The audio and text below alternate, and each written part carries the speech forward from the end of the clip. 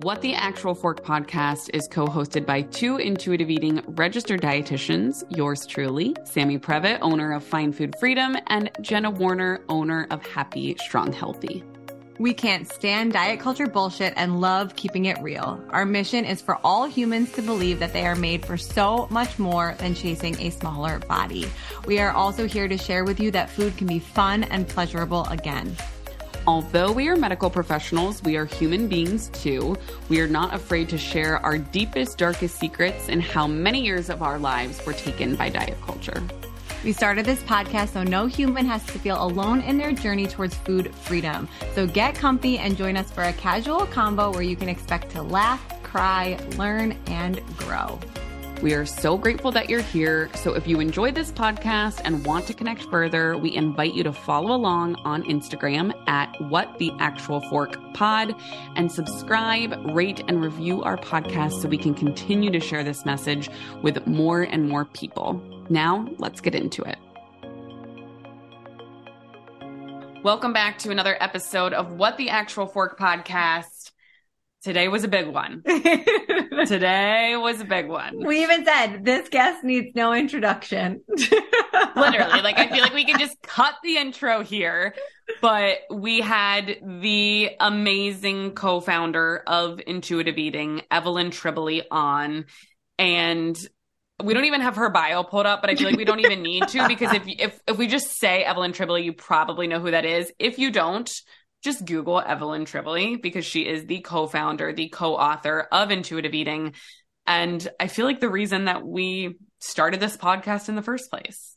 And I don't want to ruin it because we do talk about this almost immediately when we start the episode, but Evelyn has had a huge impact in the growth of our podcast. And I don't even want to say it because it's going to conflict with us sharing it once the episode starts. But the previous episode that we've done with her was, can you lose weight while intuitively eating? And I know it's one of the number one shared episodes that I've ever shared personally. And I'm sure you agree. So yes. And let's say for those who were not OGs of our podcast, and maybe they've started listening more recently, I'm not going to say what, but our podcast used to operate under a different name. Please and so we do, I'm not, because we're going to cringe. I cringed when I said it on the episode. But so you will hear a little bit about why we changed our name and how Evelyn was a really important piece in that. So anything else you want to say, Jenna, or should we just get into it? Yes, I do want to share super quickly just the newest review that we have from someone named Aaron_Wooge, Wooge, just because it's perfectly aligned with this episode today. She says this podcast is a must listen. If you are new or experienced in intuitive eating, this podcast is for you. If you have dieted your whole life, start here to learn how to enjoy being in your body without trying to change it. These two girls have made my 45-minute commute to school a joy. I've been on and off dieting since I was 12 years old. And at 20, I'm so exhausted of diet culture and body stigma in every aspect of life. I'm getting married in July and have faced the wedding day diet temptation. I'm mid-sized and struggle with adapting to this being my body. I have fallen in love with movement because of the way I feel, and I've gotten into eating foods that I love. So thank you to Sammy and Jenna for helping me really learn how to listen to my body. I am obsessed. Thank you so much. What an amazing way to get into this and to just start the intuitive eating conversation. And thank you so much to Aaron for leaving that review. And if you're listening to this and we've sparked some joy in your life on your morning commute or walk or whatever you do, please, please, please leave us a review. Let us know, your honest feedback about our podcast, and feel free in your review to also just let us know what you want to hear more of, because we want this podcast to be really whatever you want it to be. So without further ado, say it. Without further ado, let's get into it. Today we have the guest from are you ready for this? Most downloaded episode ever. Oh, really? Of What the Actual Fork podcast. back with us today. Evelyn, thank you so much for being here. I'm thrilled to be here.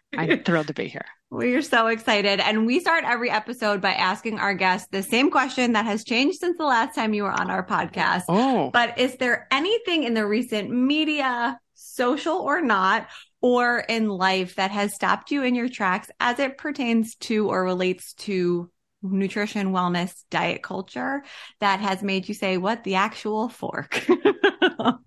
No, you know what? Because I think nothing will shock me anymore when it comes to diet culture. I have this philosophy or this attitude that's kept my sanity that diet culture is like fashion. It comes and goes. There's always going to be the newest, latest, greatest. But I think the thing, it didn't stop me in the tracks, but I'm thinking, oh, thank God they're naming it, is this idea of the almond mom, because I've been noticing that, and it's one of the reasons why one of my messages is that the idea of changing diet culture is so daunting. But if we can actually look at the possibility of ending the legacy of diet culture at your kitchen table, so that your kids don't suffer the way that maybe you've been suffering, I think is incredibly aspirational. And it's not to throw, parents under the bus, but I think it's also important to recognize the context at which how it impacts us. It's profound suffering, actually.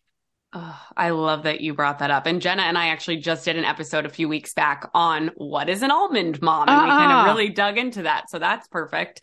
And I love how you brought that to, can we just look at what's on our kitchen table and our relationship with food? Because I know when I first heard the intuitive eating anti-diet message, I wanted to shout it from the rooftops, and I was trying to convince everybody.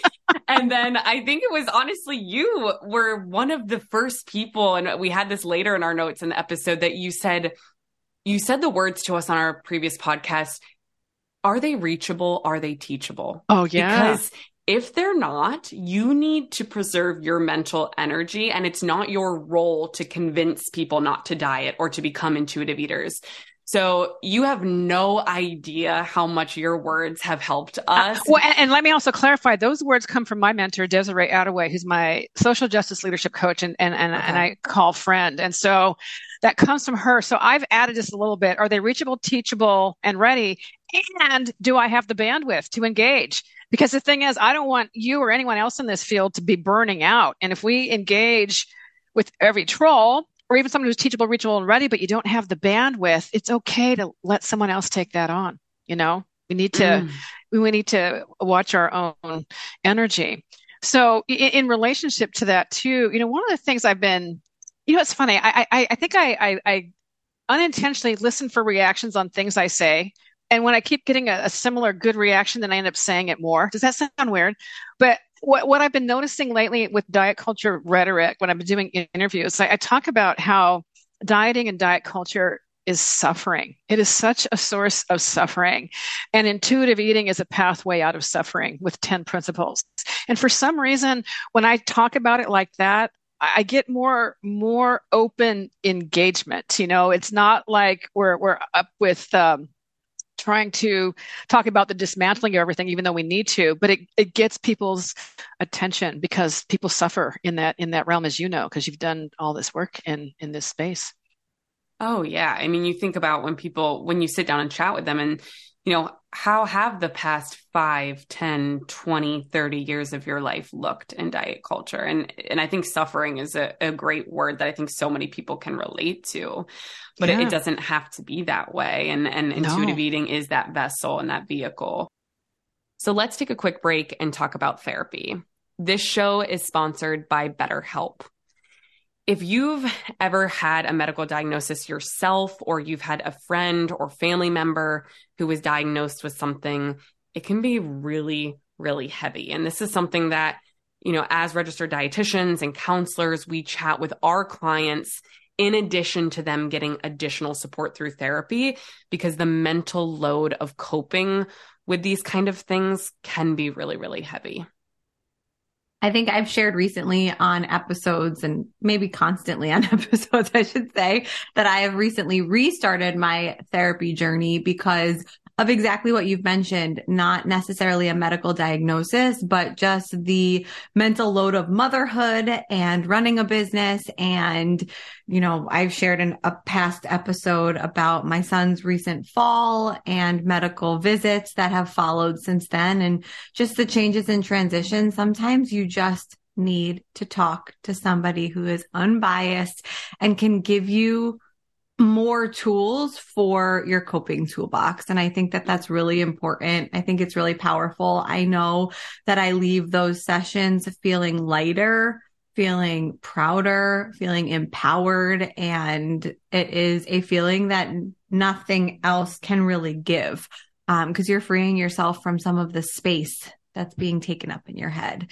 So one thing that we absolutely love about BetterHelp is that it is entirely online. We know you're busy. You have a heavy mental load. You have a lot going on in your life. BetterHelp is designed to be convenient, flexible, and suited to your schedule. And so if you are interested in starting a therapy journey or continuing a therapy journey, but trying an online practice, you can find more balance with BetterHelp. So if you visit betterhelp.com/fork today, you can get 10% off your first month. That's BetterHelp, HELP.com/fork. So it is crazy that we have not chatted with you since 2020. I feel like I've seen you. I know Jenna and I obviously follow you on social, and we've been keeping up with your life updates, but we wanted to create a space for you. We've had a lot of growth and changing on this podcast. And I don't know if you remember this, Evelyn, but our podcast used to be called Drunk Dietitians. I remember having a conversation with you about it too. Yeah, we did. And we were already at a place where we were like, why is this our name? Like, this isn't serving us. This doesn't align with our morals and values. And then we had that conversation with you, and it just all clicked for us that we were like, it's time for a change, for a better. So we're so happy to have you back as What the Actual Fork podcast.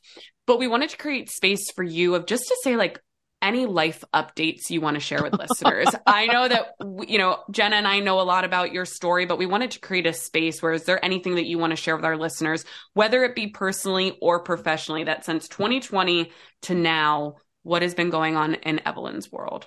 I will, and this is going to get really, personal. And I start off by saying I didn't used to have regrets in life, and now I've got two. The first regret was missing mammograms, and the second regret was eating a ginormous burrito on my first day of chemotherapy.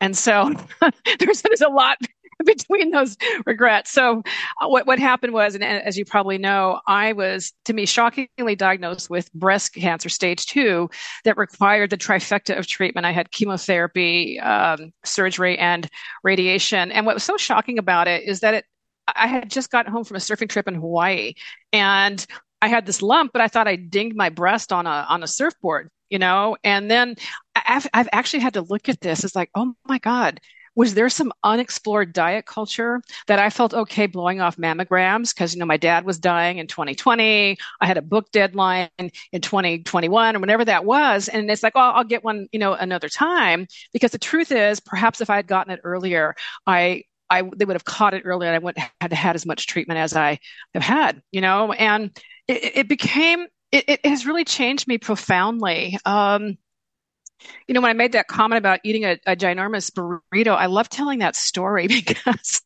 it was one of those weird days where my eating was inconsistent. And when you're in chemotherapy, it was like 4 or 5 hours, and I was starving. And when I am that level of hungry, I know a ginormous burrito is going to hit the spot, and I love it. And so my cousin took me, got this ginormous burrito, didn't even think twice that, maybe I ought to reconsider. You just had chemotherapy and it might not land very well. And I'm not going to tell you all the details, but I think the reason it's a good story is, here, I'm co-founder of Intuitive Eating. I was connected to my body, but I didn't give it the grace and the space that, maybe my body's changed a little bit with this chemo. And so fast forward, I've just now started telling this part of the story. I got in a actually, this is the first time I've gone public with this. It is the first time I got really in a dark place in my life. I was 3 months into chemotherapy, in therapy, and I told my psychologist, I said, look, I'm not suicidal, but I don't want to live. I was in tears, and I was just absolutely miserable. It's an awful place to be in chemo. And he said to me, Evelyn, you need something to look forward to. You need something to look forward to. And I took that to heart. And so I was at a place in my life where I was too exhausted. I was too nauseated to lay down and too exhausted to sit up. And in that time, I decided I'm going to plan a month's trip to Hawaii to go surfing, in spite of the fact that my body was in no surf shape. And every doctor I saw, when can I surf? When can I surf? Even though I was in no shape to surf. So long story short, I finally got clearance. And my dear brother-in-law, oh my God, I was so weak that I couldn't even balance 5 seconds on one foot. My physical therapist had me do these, what they call baby planks, where you're on all fours, just rocking back. That's how weak I was. So my brother-in-law would carry my surfboard into the water, and I was too weak to catch my own waves. And so he would push me into the waves. And that's how I got ready. And I thought, you know what? I need to be flexible. It's possible my body won't be ready to surf in Hawaii, but I can still enjoy it and do other kinds of things. Anyways, fast forward, long story short, what ended up happening during all my treatment, all the scary stuff that happened, I kept visualizing myself being on this longboard and looking at the turquoise wall of waves in Hawaii. And I made it there. And surfing has now become my passion and my lifeline. And that's in part of that. And so when you talk about the joy of movement, it gives me so much joy and so much connection. And I realize that's a lot of personal information that I just offered up, but I think it makes me human. So, thank you so much for sharing all of that with us. And you just inspired me to be nicer to my husband, because he's a surfer and I always give him so much crap for wanting to surf as much as he does. Oh my God. But hearing you describe it, like, okay, I get it. I am so happy surfing. And in fact, I was just at a women's surf clinic, and this woman who I didn't even know, she goes, Evelyn, you've got so much joy about surfing. And I was like, yeah, I do. And you know what? It is so much harder than what it looks like. I've never worked so hard on something and have such little to show for it in terms of my consistency. But it's just being out in the water, even if I don't catch a wave, is a very happy day. So, yeah. I went surfing one time with him. We were very new. We've been together 12 or 13 years now. It was like our first trip ever together. And I caught my first wave. He was so proud of me. Then I got up on the board again, and it went nose first into the water, came back, knocked me on my face. And I was like, never again. But you're inspiring me, because it just sounds very peaceful. It sounds like exactly what we want movement to be for our clients. And exactly. And that surfing is for all bodies, and there's Elizabeth, also known as Curvy Surfer Girl on Instagram, who's really out to change the field of surfing, because it's been the typical thin white cis woman who gets plastered as the surfer girl. When you look at the origin and the roots of surfing, with the Hawaiians and bigger bodies and so forth, so she's doing a lot to shake that up. We should all have access to this kind of joy. And I'll quote her, and she says, the ocean accepts all bodies. I love that. Yeah. Oh, isn't that beautiful? So beautiful. Yeah. And that is something that, first of all, again, I just want to echo Jenna with thank you so much for feeling safe enough to share your story here and to share this information with us. And like you said, we're all just humans here, and it does humanize us, and it brings so much light to what you've been through. And I would love to hear, you shared so much about your personal story. What do you think? And I know we wouldn't know what it would be like, because we don't know life without intuitive eating at this point, but how did intuitive eating shape your breast cancer journey? Or how do you think it impacted your relationship with body and food? Or is there a way to look in a crystal ball and say, how would it have been if you were in diet culture versus through your intuitive eating lens? Oh yeah, that's an excellent question. It really taught me to be kind to my body and to really listen to it. There's been a lot of profound research, for example, on exercise and cancer treatment and survival. But there were times I had so much pain I couldn't even walk out the door. It was really, and I gave myself grace on that, including not being able to eat, having a lot of difficulty with that. So I was grateful for the foundations of intuitive eating, and also recognition that our bodies change, our appetites change, the foods that I could tolerate were just so different, so it gave me, I've always had a lot of compassion for my patients, but I think it's even deeper, when you're in that place, you need to eat and you just don't want to, and so it's looking at, nourishment as self-care. And we talk about that a little bit, in the book and in the workbook, that what do you do when your hunger is offline, or actually you're nauseated and you want nothing to do with food. And so we need to look at this with kindness. We're biological beings and we need nourishment. And so maybe the issue, we talked about satisfaction. For me, satisfaction wasn't what sounds divine. It was like, oh my God, what can I tolerate? What do I have the energy to prepare, if at all? And by the way, I had friends and family that were willing to do all that stuff. And as a side note, that was one of the beautiful things, the gifts, the silver linings of all of this, is to see people just step up. I have a friend who lives in Malibu, which is about 2 hours away from where I live in Southern California. And he would drive down just to walk with me. I said, what would help me the most is people to walk with me. I can do my own meals. And he would do that. And even the intuitive eating community on social media. Oh my God, the letters and the cards. It's just, I still have a big stack because I read them every once in a while. They're just so uplifting. And so I think the messaging is, intuitive eating is about your agency and your body. And no matter what seasons we are in life, or in maybe even in disease states, that there are ways that we can access that with kindness and compassion. And I'll just say it was just really humbling, because I just never thought that would be my story. And yet here it was, Mm-hmm. So, yeah. Thank you so much for sharing that with us. And I was just going to echo what you said. I loved how you brought in how no matter what season of life you're in, how intuitive eating can just kind of, let's use the wave analogy, can ebb and flow like a wave, right? And oh my God, yeah. And we've had a few clients at Find Food Freedom who have gone through chemo and cancer, and I'll get that question. I'm sure, Jenna, you get that question, and Evelyn, you as well, of like, can I be an intuitive eater if I have a medical disease or condition? And it's like, absolutely. And absolutely. Yes. Yeah. But that's when you want to work with a professional who's trained both in medical nutrition therapy and intuitive eating. But I'll tell you kind of an exciting thing to me, because my mind is still there with intuitive eating and the research. I'm a geek. So I had somebody who's become certified, who's actually a researcher with the NCI, the National Cancer Institute, and they're going to do an intervention study on intuitive eating and cancer patients. This is rare form of cancer that affects families, in which you get different kinds of cancers in body parts, and you lose limbs and lose lives. And there's lots that go on. And what they're seeing is that they're high risk of eating disorders because they're feeling guilty, because they're not following the healthy way to prevent cancer and all these things. And so it's actually really exciting to see this, because of the parts that, intuitive eating is about agency, and it's about doing what feels right for your body. And yes, we can still mix in the gentle nutrition, but without clubbing someone over the head with that kind of thing. So it's interesting to see all the ways intuitive eating can really, really apply. It's exciting.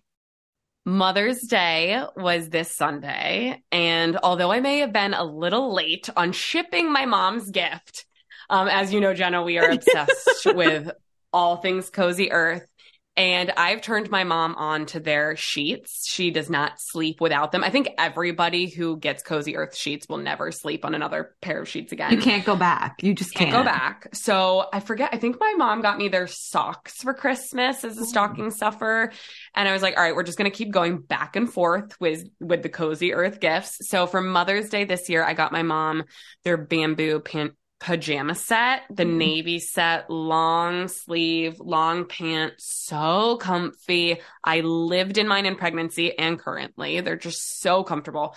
So because this is airing after Mother's Day, I can now share that I got my mom Cozy Earth PJs for Mother's Day, and she freaking loved them.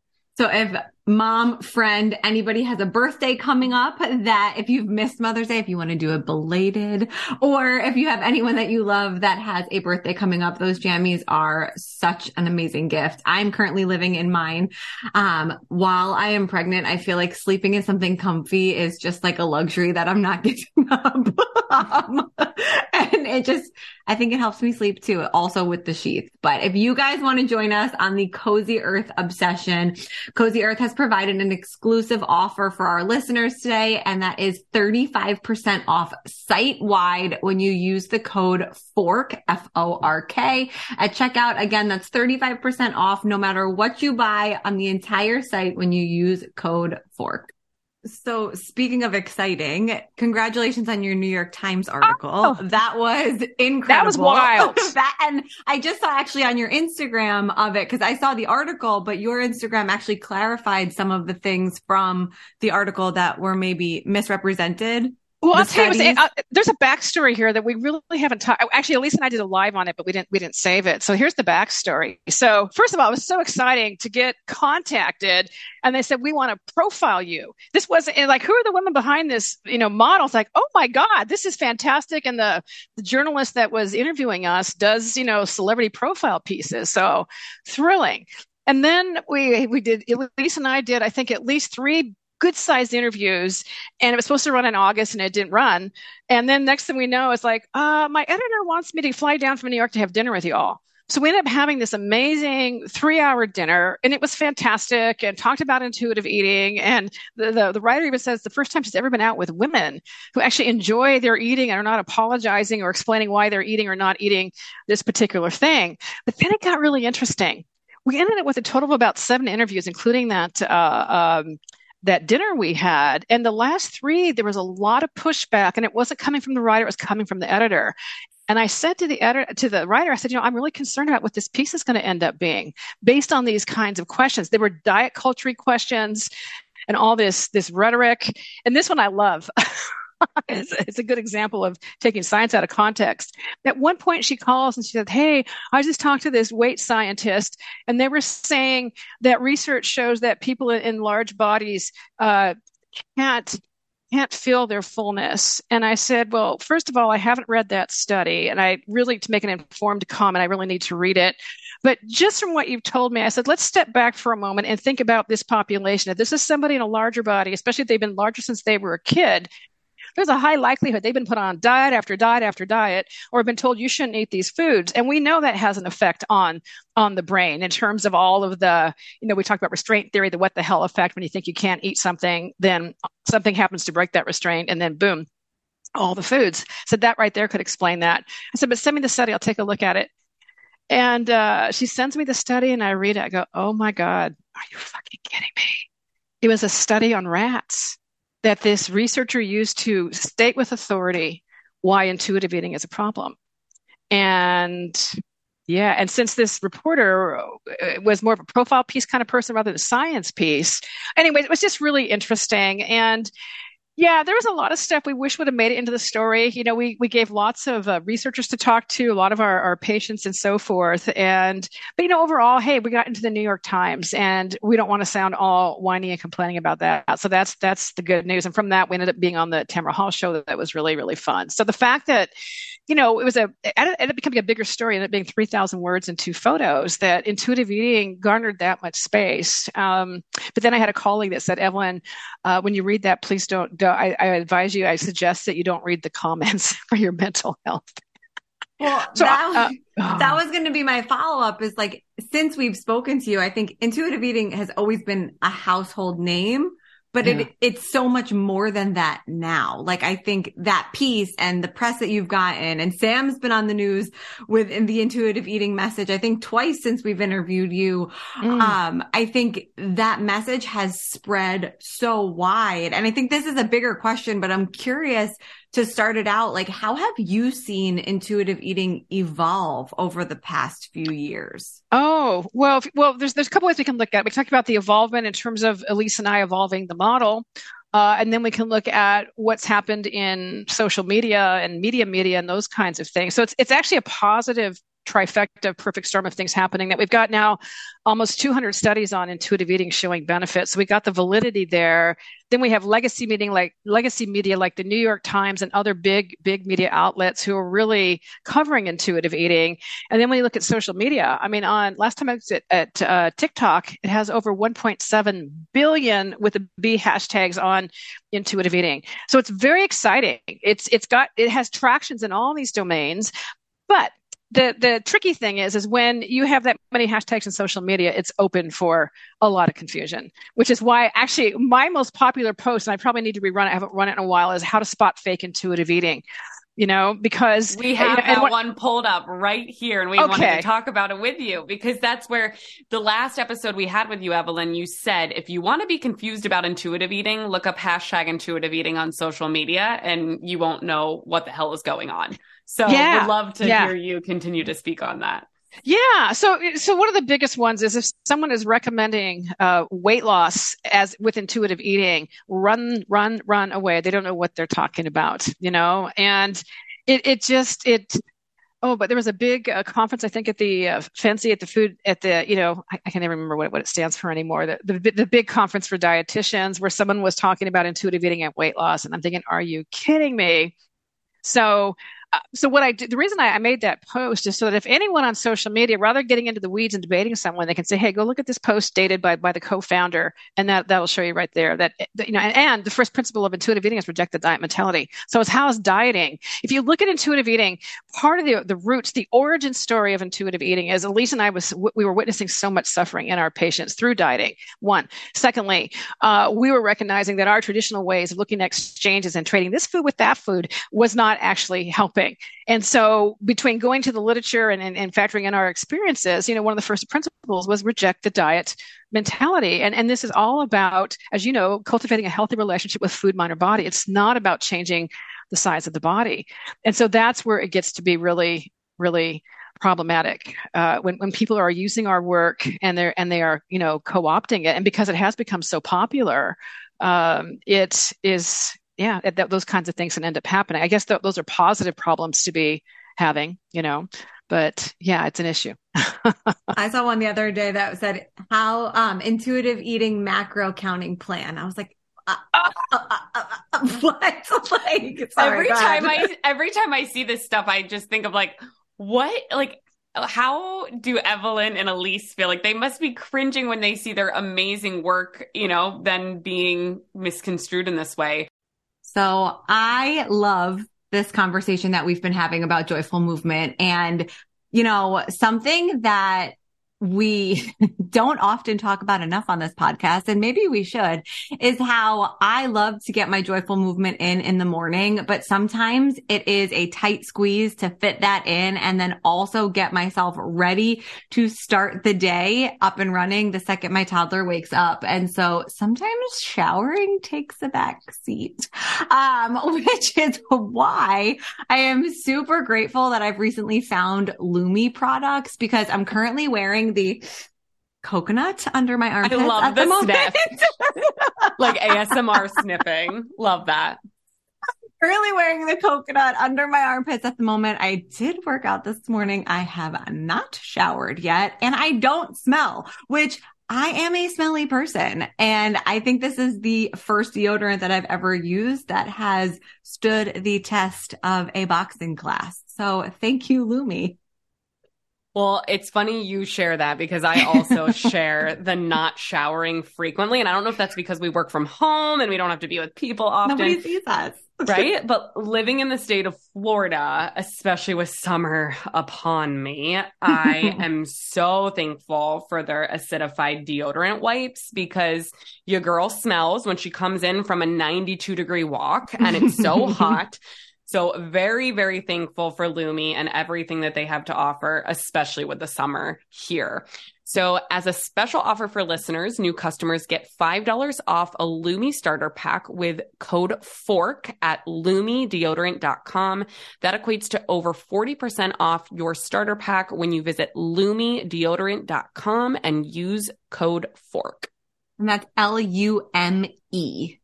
But so, Evelyn, you brought up, the big red flag, right? If someone says intuitive eating and weight loss or intuitive eating and macro counting, but I would love to hear if you've seen, and I'm not going to say names. I know Jenna and I are two dietitians and we all make mistakes, and that's how we grow, right? People hopefully call us in kindly to say, hey, I think you missed the mark here. And can we look at how this can affect people?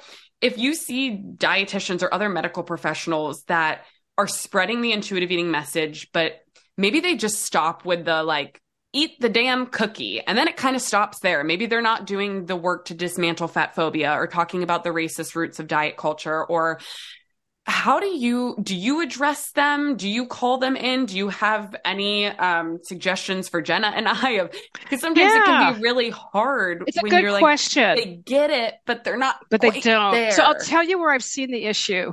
And that is with health professionals who've read the book, and now they think that I can do intuitive eating as a dietitian, for example. And the feedback I hear over and over again from people that have taken my training, which you have, is there are so many nuances, both with the research and in the cultivating of intuitive eating. It's not this rigid thing that I've had people say to me, Evelyn, I thought I was doing intuitive eating correctly with my patients, but I realized I was creating some harm. Oh, and you're raising your hand up, Sammy. Me. Yeah. And Jenna and I both talk about that. For how many years we felt like we were for so long I thought, okay, I can have one foot in not diet culture, but one foot in healthy, intentional weight loss, heavy air quotes, and one foot in intuitive eting. And then through dismantling that and realizing, oh no, I'm fence straddling. I have a splinter in my ass, as Fiona Sutherland calls it. And we need to get off this fence and get over to the intuitive eating side. Yeah. Yeah. So that's part of the issue. And so, to answer your question, what do I do when I see this? It's happening with such regularity that if I spent all my energy going after people, then I wouldn't have the energy to do the things I'm doing in terms of creation, in terms of the trainings. And actually, Elise and I are going to be updating the intuitive eating workbook starting in the fall. Sometimes what I will do is I do contact people. I usually do it. I don't like doing it over social media. There's not enough room for nuance. So I might DM them and say, hey, and I would love for you to take our training to really understand the nuances and the research of intuitive eating. So that's something that you could do. So you're asking, some action points that, and actually this is up to you, but I find when you've had your own personal story that you used to do something like that, and you can say, hey, I used to kind of do the same things you're doing.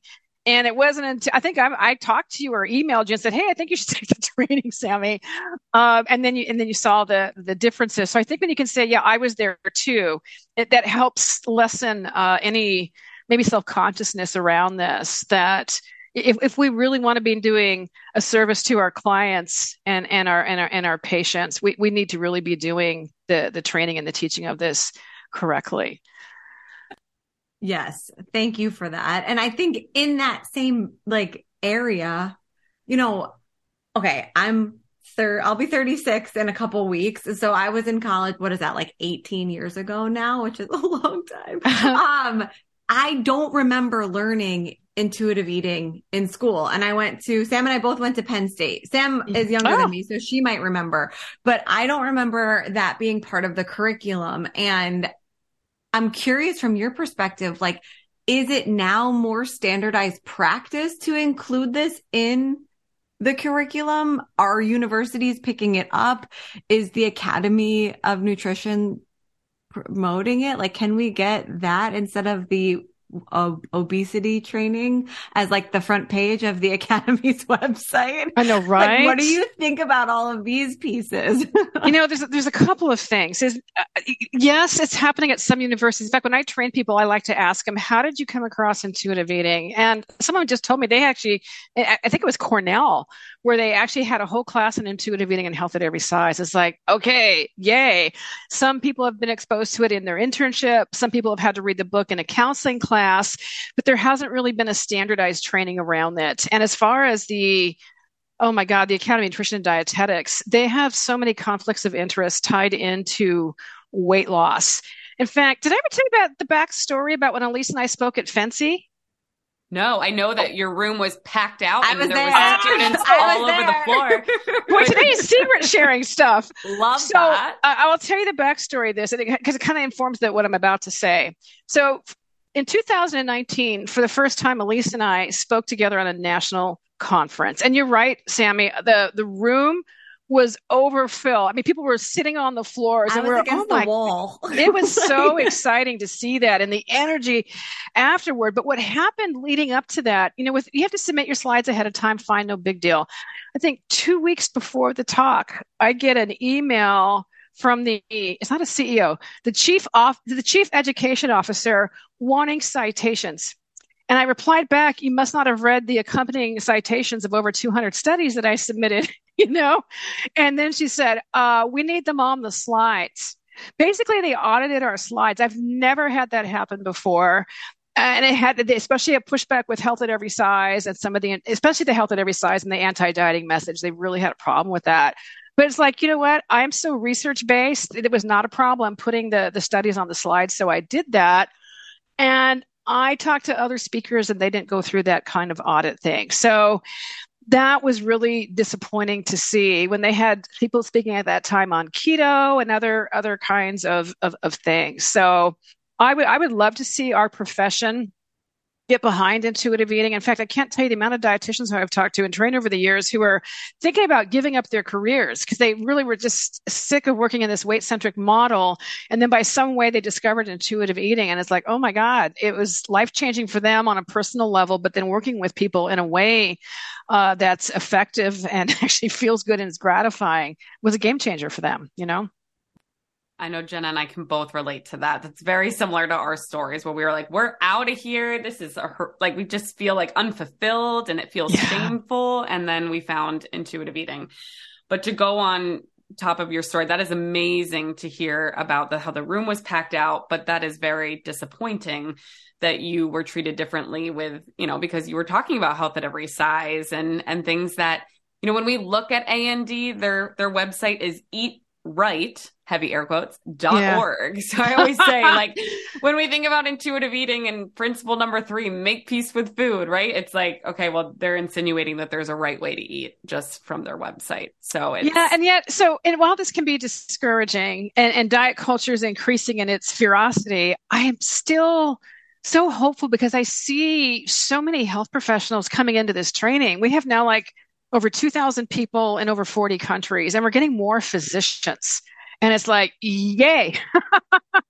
The thing that I just can't wrap my head around is all the research showing that dieting doesn't work, causes harm, predicts weight gain, increases weight stigma, increases risk of eating disorders, increases weight cycling, which has its own health concerns, is that it's not looked at by the policymakers. In fact, when that policy came out recently from the American Academy of Pediatrics on kids and weight loss, I thought, okay, you haven't read every study. Maybe there's some research in there.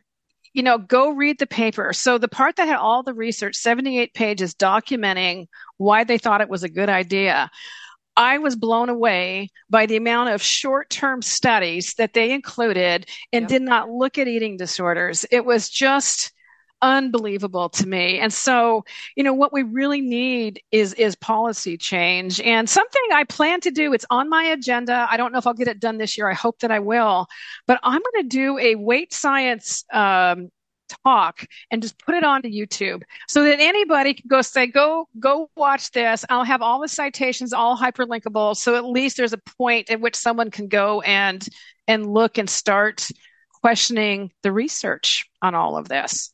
It's mind-blowing. That would be amazing. And if there's any way that we can help spread that message, if we can take the audio from it and put an intro and say, hey, everyone, here's Evelyn's talk on weight science, and then just make it an episode, however we can help. That would be awesome. I will be contacting you in the future. Yeah. That would be wonderful. And then I'm thinking about, do you know Dr. Gregory Dodell on Instagram? He's known as Everything Endocrine. We've had him on here before. He's fantastic. We love him. We love him. I want him to be my I love him too. I do too. But it took him 10 years to come around, with his wife being a psychologist who's anti-diet, you know? And so it's all this unlearning. And then it's getting into this place of cognitive dissonance. I think it's really part of the path, at least for health professionals, when you've been trained in the medical model that, you know, there's a right way to be. And when you start looking at all this other kind of research. So what I encourage people to do is read the research and decide for yourself. You know, they can send me an email. I'll send you the research. I've got it. Decide for yourself and see, and the harm that's happening. And I don't know if you've had Virginia Smith on your podcast yet. Her new book, Fat Talk. Not yet, but I've seen the book. It's on my list. Still haven't read it yet. I'm about it's a must read. Jen's showing it on the camera right now. Thank you. And it's aimed at parents, but the research is so good. And it's on the New York Times bestseller list as we speak right now. And so that gives me hope too, that this messaging is getting out there in terms of all the harm that it's causing. It's just unbelievable to me, this culture that we're living in. Well, Jenna, I don't want to finish it off without giving you a last thought question. So no, my brain is just like buzzing because it's just so refreshing to hear. Evelyn, first of all, your energy is just like electric, which I know is partly why for all of your success besides your incredible brain and all of the work that you do. But the way that you share this message it's so inspiring because you have recognized in this conversation that there is nuance and there are different scenarios where, you take intuitive eating and you make it work for you in whatever stage and season of life that you're in. And I think like Sam brought up, it gets lost in the just eat the cookie that's being promoted.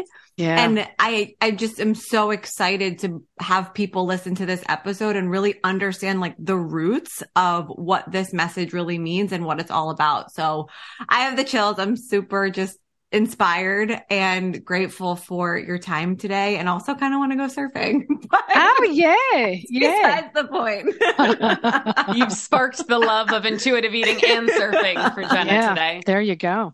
And Evelyn, to close us out, before you tell people where they can best find you, if someone's listening to this episode, let's say they're newer to intuitive eating, they've heard of it before, but maybe they're too afraid to jump in and to leave dieting behind. What would you want them to remember? If they don't remember anything else from this episode, but one thing, what would you want them to know and remember? Well, first of all, it's really understandable that they'd be afraid. That's so understandable in the culture that we're living and all the fear mongering that has been there. That's one thing. I'm going to tell them two things. That I actually have a free intuitive eating guide on my Instagram, that one section where you can have a guide. And what I did is I took people through the 10 principles of intuitive eating, but I did it in 3 categories. The first category is there'd be prompts for each principle based on where you think you are. For someone who is ambiguous and not sure, but curious, so that might be that person. So the prompt for, diet culture might be different for that person versus someone who's brand new at it versus someone who's been doing it for a long time. That might be something they can do. So I would say, first of all, it's really valid.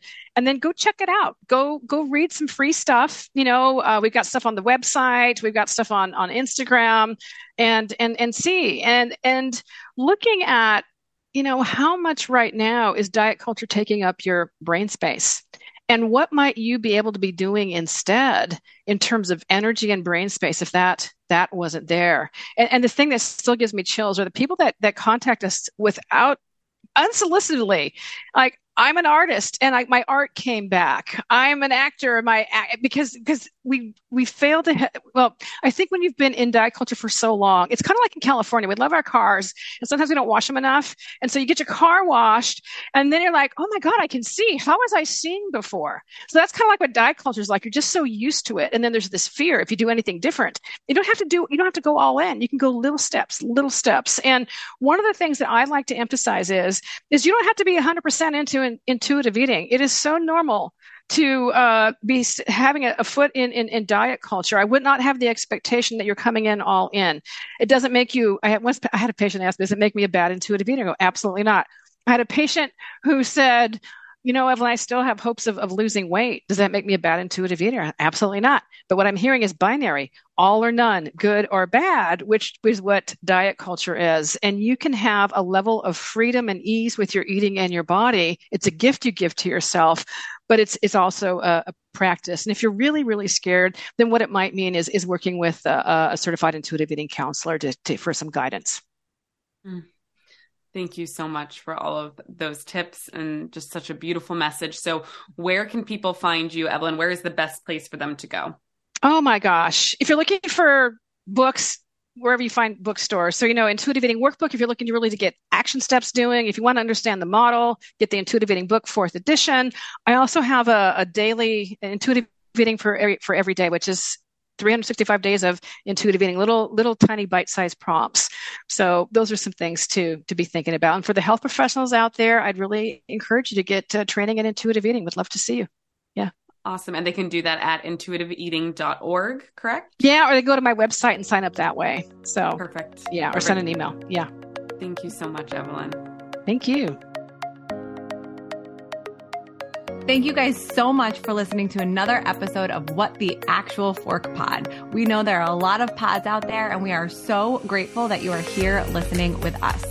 So if you enjoyed today's episode, please be sure to subscribe, like, share with all of your friends and faves, and don't forget to rate and review and let us know what you want to hear more of. The more we hear from you, the more that we can make these episodes exactly what you want.